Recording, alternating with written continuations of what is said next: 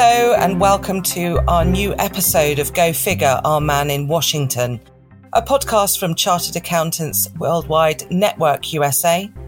During this episode, we'll be taking you through the latest US market trends, from inflation and the labour market numbers to the government shutdown, what it is and what it means for the economy at large. I'm Antia Dirks from Chartered Accountants Worldwide, and our man in Washington is David Freeman, Director of Corporate Governance at Chartered Accountants Worldwide Network USA. David, welcome. Good morning, Antia. How are you? I'm very well, thank you. So let's start with the GDP growth and inflation figures. Where are they in America right now, and what's the impact been on interest rates? Yeah, so GDP was revised upwards by the Fed for the first quarter of this year, almost a whole percentage point. And quarter two was about 2%. And unfortunately, at the time of creating this podcast, the results for the third quarter aren't out yet. They're due out this morning, but they were predicted to be sharply higher again, possibly at 2.1%. So the economy has really outperformed expectations this year so far. As far as inflation is concerned, we were heading in a nice downward direction, down to 3% in June. And in July, it popped up to 3.2. And August and September, it's been 3.7. So it's out of the range of 2% that the Federal Reserve wanted to get to and is still in the wrong direction. Of course, the Fed has been a little bit more cautious on interest rates recently, leaving them around 5.5%. It's still the highest for 22 years, but it's unclear at this point whether the Federal Reserve is going to increase interest rates any more this year or whether it's just going to just leave them alone and see what happens. It's been an interesting time because the economy is still not acting in a way that would create a predictive trend. And like most things, most of the people are wrong most of the time in terms of what the economy is actually going to be doing. Sectors that are doing well, shelter, the contributors to the inflation number, shelter, which is sort of generally housing, has gone up again. Its index has risen now for 41 consecutive months, which is a long time. Housing cost just keeps on going up and up and up. And the other major contributor is fuel, or gas as we call it here, which has been very volatile. It goes up and it comes down again, but unfortunately the upward trend has spiked the interest rates as well. Interesting. Do you think that the conflict in the Ukraine might have had an impact, because there are some schools of thought that Biden is bankrolling that to an extent? Well, the issue with Ukraine is not so much the impact to the economy as a whole, because I think it's been built in by now. The issue is that it's one of the contributing factors to the increasing level of government debt. And with inflation going up and the Federal Reserve increasing interest rates, that has a knock-on effect on the cost of the government servicing its debt. To the point where so far this year, the government has spent $659 billion paying just interest on its debt, according to a Treasury report. And that means that the United States is spending more on interest than all the the federal programs for children, so childcare, education, and tax credits for families. So this is really, we are on an unsustainable path, and this has also caused the bond interest rates to spike higher as well. And this is it's a concern, because the government deficit, of which that Ukraine spending is part, is really, causing problems for the Federal Reserve. The government keeps on borrowing to finance an ever increasing debt level, and if we carry on at this level for another 3 years, payment on debt could be the second largest thing that the government has to pay, apart from Social Security. So this is a looming problem, and successive governments have been unwilling to tackle it because it means probably tax increases, and that is a no-no in this country, unfortunately. Yeah. Well, we're seeing sort of tax increases left, right and centre in the UK, but those figures that you've just quoted are eye-watering. Anyway, let's turn now then to the all-important labour market, actually, and see whether or not the levels are the same in terms of growth as they have been, and whether they have or not, which sectors are performing best over there.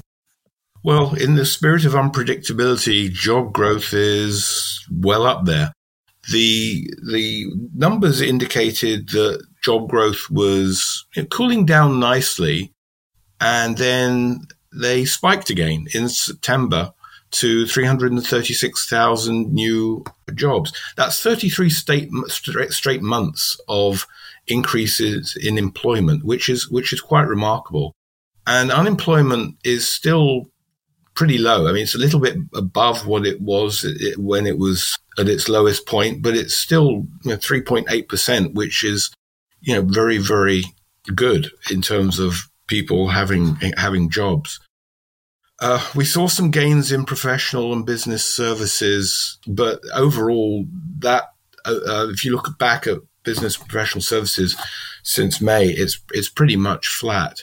We are seeing growth in leisure and hospitality. That's probably the biggest area, but that is still about over 1% less employment level than it was at the beginning of the pandemic. And the other two, healthcare and government, seem to be, ever increasing from an employment standpoint. We're seeing good labor force participation. People are coming back into the market. In September, 62.8% of the potential labor force was in the market, and that's increased from 62.1, which was the low in July of 2022. Long-term unemployment is still fairly low. It bobs up and down a little bit, but it's in a fairly narrow range.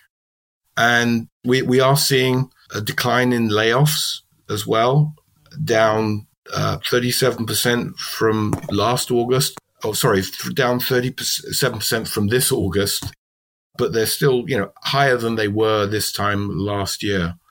So, the economic picture on employment is pretty good.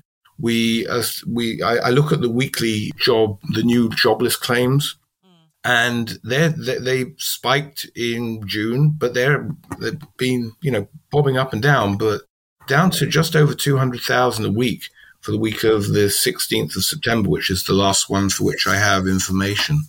So overall, the job picture is pretty good. Which, of course, if more people are employed and they've got money in their pockets, then, of course, that's going to feed into the economy and keep that relatively stable as well. Right. So tell me about the customer sentiment survey that's come out of the University of Michigan. What did they find out, and why should we care? Well, really, consumers have been the driving force, the power behind this economy. Because employment has stayed high throughout the period since the pandemic, it means that people have money to spend. And spending is not just a function of having money in your pockets, how people feel about the economy. So the University of Michigan has this consumer sentiment survey, and it was set as an index level of a base of 100 in 1966. It rose between May and July from 59.2 to 71.6, which was good. But then it started falling again in August, September, October. And October, it's down to really the level it was almost in May. And there are concerns out there. There are concerns about inflation, personal finance. Inflation is definitely eating away at people's spending power. You've got cost of energy, which is meaning that people have to spend more money on energy than they would otherwise. But if you look at the longer run view of consumers, they really haven't changed their view too much, which suggests that these economic conditions that cause problems for them will not persist. It's an encouraging sign that, and honestly, there have been reports, in the last few days that consumers are powering this economy through thick and thin, and all those predictions of recession that were coming out a year or so ago have turned out to be, untrue.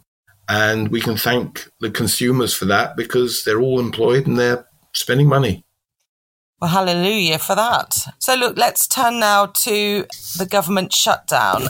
Can you explain for the benefit of our listeners, first of all, what it is, and then which services are and aren't affected by this, please? Yeah, sure. So the government shutdown is one of those unique American things. I don't think there are many other countries in the world that even have the possibility of this happening. And the situation we're in at the moment, just to lay the groundwork, Congress set in place a 45-day extension at the very last minute. I mean, the 23rd hour, literally, before the government was going to have to shut down. And they set an extension of 45 days at sort of current spending levels so that they can go through all the negotiations and issue all the bills necessary to be able to fund the government on a longer-term basis.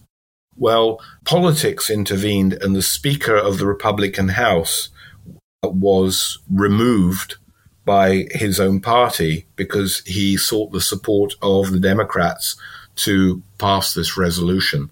And it was only yesterday, which is over 20 days later, that the Republican Party finally appointed or found someone to be the new speaker, and a person was appointed into the role yesterday. So here we are. We've just lost over 20 of those 45 days to figure out what the government funding is going to look like. So even though we avoided one before, there's definitely a possibility that we might get another government shutdown in the next month, probably mid-November, which is scary. So let me explain what a government shutdown is. Mm-hmm. Essentially, when the government shuts down, federal government stops providing non-essential services, or what is regarded as non-essential services. And it occurs when Congress just can't agree on the annual budget, and the budget year starts on October the 1st. So during the practical effect is that during a government shutdown, federal workers who aren't in essential positions are furloughed. In other words, they are put on unpaid leave. So I'll give you some examples, what's essential and what's not. Military is considered essential, thank goodness. But people have to work in the military without pay. 400,000 Civil Defense Department employees who work for the Defense Department, they're put on unpaid leave. Air traffic controllers and the security people at airports are considered essential, as is federal law enforcement. Again, great. But if you want to go and visit a national park, one of the many national parks in the country, they're going to have to be closed because those employees are non-essential. It also affects the people, the people generally. So 40 million low-income Americans would lose their benefits if a shutdown goes on for more than a month, which is a terrible situation.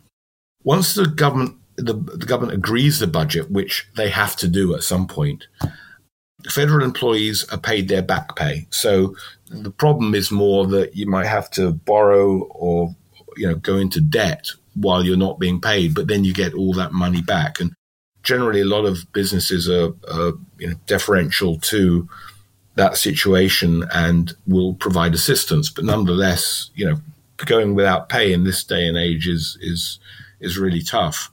Now, the people that aren't so lucky are government contractors, people who work for government contractors or contract directly with the government. They don't get any back pay, so their money is permanently lost, which is, of course, a big financial hit for them. Now, some things are not affected. For example, Social Security, pensions, medical plans, the postal service is not affected because these groups have their own budgets, so that they're budgeted separately. The budgeting system in government is really complicated. State and local governments as well, their services aren't generally affected because, again, they are separate entities. They're not allied with the federal government. Although they do get funding from the federal government, they also raise their own revenue, so they're less affected than anything else. Now, prior to 1980, government operations were not disrupted, as the assumption was that Congress would act quickly. If this did happen, everyone was, okay, well, let's just carry on. They'll get to it in the end.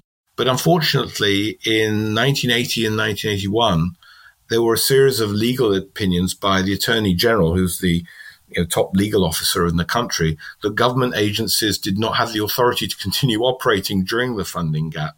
So that was the beginning of this whole government shutdown thing. And since 1980-81, there have been 14 shutdowns. Ronald Reagan oversaw 8 of them. The longest of one, though, was only 3 days. Bush had one, the first Bush in 1990 for 3 days. Then they started getting longer. So President Clinton had one in 1995 for 5 days. That was in November, and in December there was one for 21 days. And then the Obama administration had one for 16 days. That was a fight over the Affordable Care Act, the Health Care Act that was the Obama administration put in place. Obamacare, yeah. Yeah, which the Republicans didn't like. Then the next government shutdown was under Trump in January 2018. That was to do with giving citizen rights to individuals who were brought into the country, were the children of people who were illegally in the United States. So if you're born in the United States, you're automatically a citizen, except because of the various rules there are and objections. There's this whole swathe of people who were born here, or the ones that were brought here when they were very young, are not citizens and cannot be citizens at the moment. So there was this special program put in place, which again, there was objections to, and that caused that government shutdown. And then in 2018, the border wall, the border with Mexico, the funding for that resulted in a 34-day shutdown. Now, given the Republican Party's inability to elect a speaker and fighting over it for 20 days and having several people who were nominated and then declined to take the position, given that they can't agree amongst themselves, it seems though we are at risk for another government shutdown coming up. And it's just because the governing party in the House cannot agree amongst themselves whether to do another short-term extension or to just let the government shut down until they've got all the bills in place that can be passed. So it's a dynamic situation. We could have another shutdown in November. Let's hope not, but we'll have to see. Well, I was wondering, obviously Biden hasn't been the only president to oversee one. You've gone back through and named, pretty much all the presidents in my lifetime who have overseen. But what I'm wondering is, what impact will this have on the wider economy, and moreover the confidence that people will have in the government as a result of this? Well, there's little confidence in the government anyway at the moment. The opinion of the government generally is at a very, very low level. So, good question. What is the effect on the economy? Well, firstly, there are all those poor people who are either furloughed or can't work and have to work and don't get paid, or don't work and don't get paid until everything is sorted out. And of course, that spending power is sort of lost for a period of time to the economy. And that obviously could have a knock-on effect on everything else that's going on. Americans who are dependent upon government programs are going to suffer. They're not going to have that income. The last big shutdown in 2018 delayed at least $18 billion in spending. And at the end of the day, it cost $11 billion, of which $3 billion was permanently lost. So it's going to hit gross domestic product. there was a nonpartisan the nonpartisan Congressional Budget Office figured out that there was a loss of 0.2% on GDP, which is actually a pretty large number.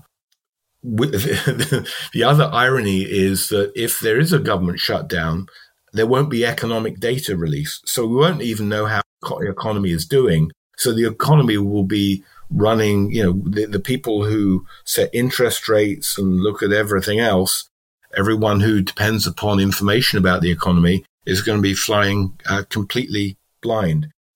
But on the plus side, historically, the stock markets don't seem to have reacted to government shutdown, because at the end of the day, they know that the government is going to get funded. It's just the short-term impact of that can be detrimental for all the poor souls who are dependent upon money from the government.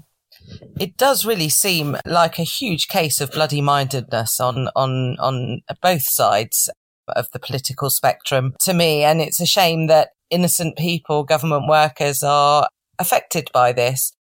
This really sort of segues quite nicely into my final question, because I'm wondering, just before we do finish, whether there's much electioneering occurring over there yet. So in the United States, the question is actually the opposite. When isn't there electioneering?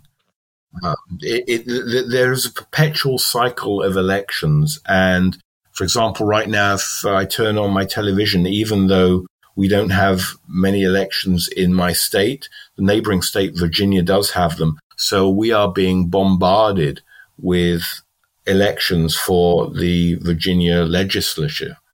So there are no federal elections this year that I recall, but next year there's going to be the presidential election and the federal elections. So we just live in a perpetual state of electioneering in this country, and it really is, regardless which party you support, it really is tiresome and annoying that you get ad after ad on the television, and politicians are really spending so much time trying to raise money and electioneer that they don't do the job that they were elected for. That's the way things are in America. Oh, the irony. And it does really look, doesn't it, unless something happens, that we will have a rerun of the previous presidential election whereby it'll be Trump versus Biden round 2, which is unfathomable in many ways. It looks that way at the moment, but things happen at rapid rates. And with, I think it's the 91 indictments that former President Trump is under right now, we just don't know the impact of that on him personally and the election. And the other wild card is the fact that in the U.S. Constitution, there is a clause that says that if any president was essentially involved in an insurrection or tried to cause the downfall of the government, they can be disqualified from standing. So some legal scholars are pursuing that line to see if they can actually get him taken off of the ballot. So there are a lot of legal cases going on in different states at the moment. And so the whole thing is a bit of a legal quagmire, but I would not be one to try and predict how this is all going to fall out. I don't think anybody would really want that job anyway. Thank you so much, David, for sharing your insights on the US markets and beyond. I'm afraid that's all we've got time for from our man in Washington. Thank you for tuning in, and keep an eye out for the next episode that will be coming soon. Until then, it's goodbye from me, and it's goodbye from him. Goodbye. Goodbye.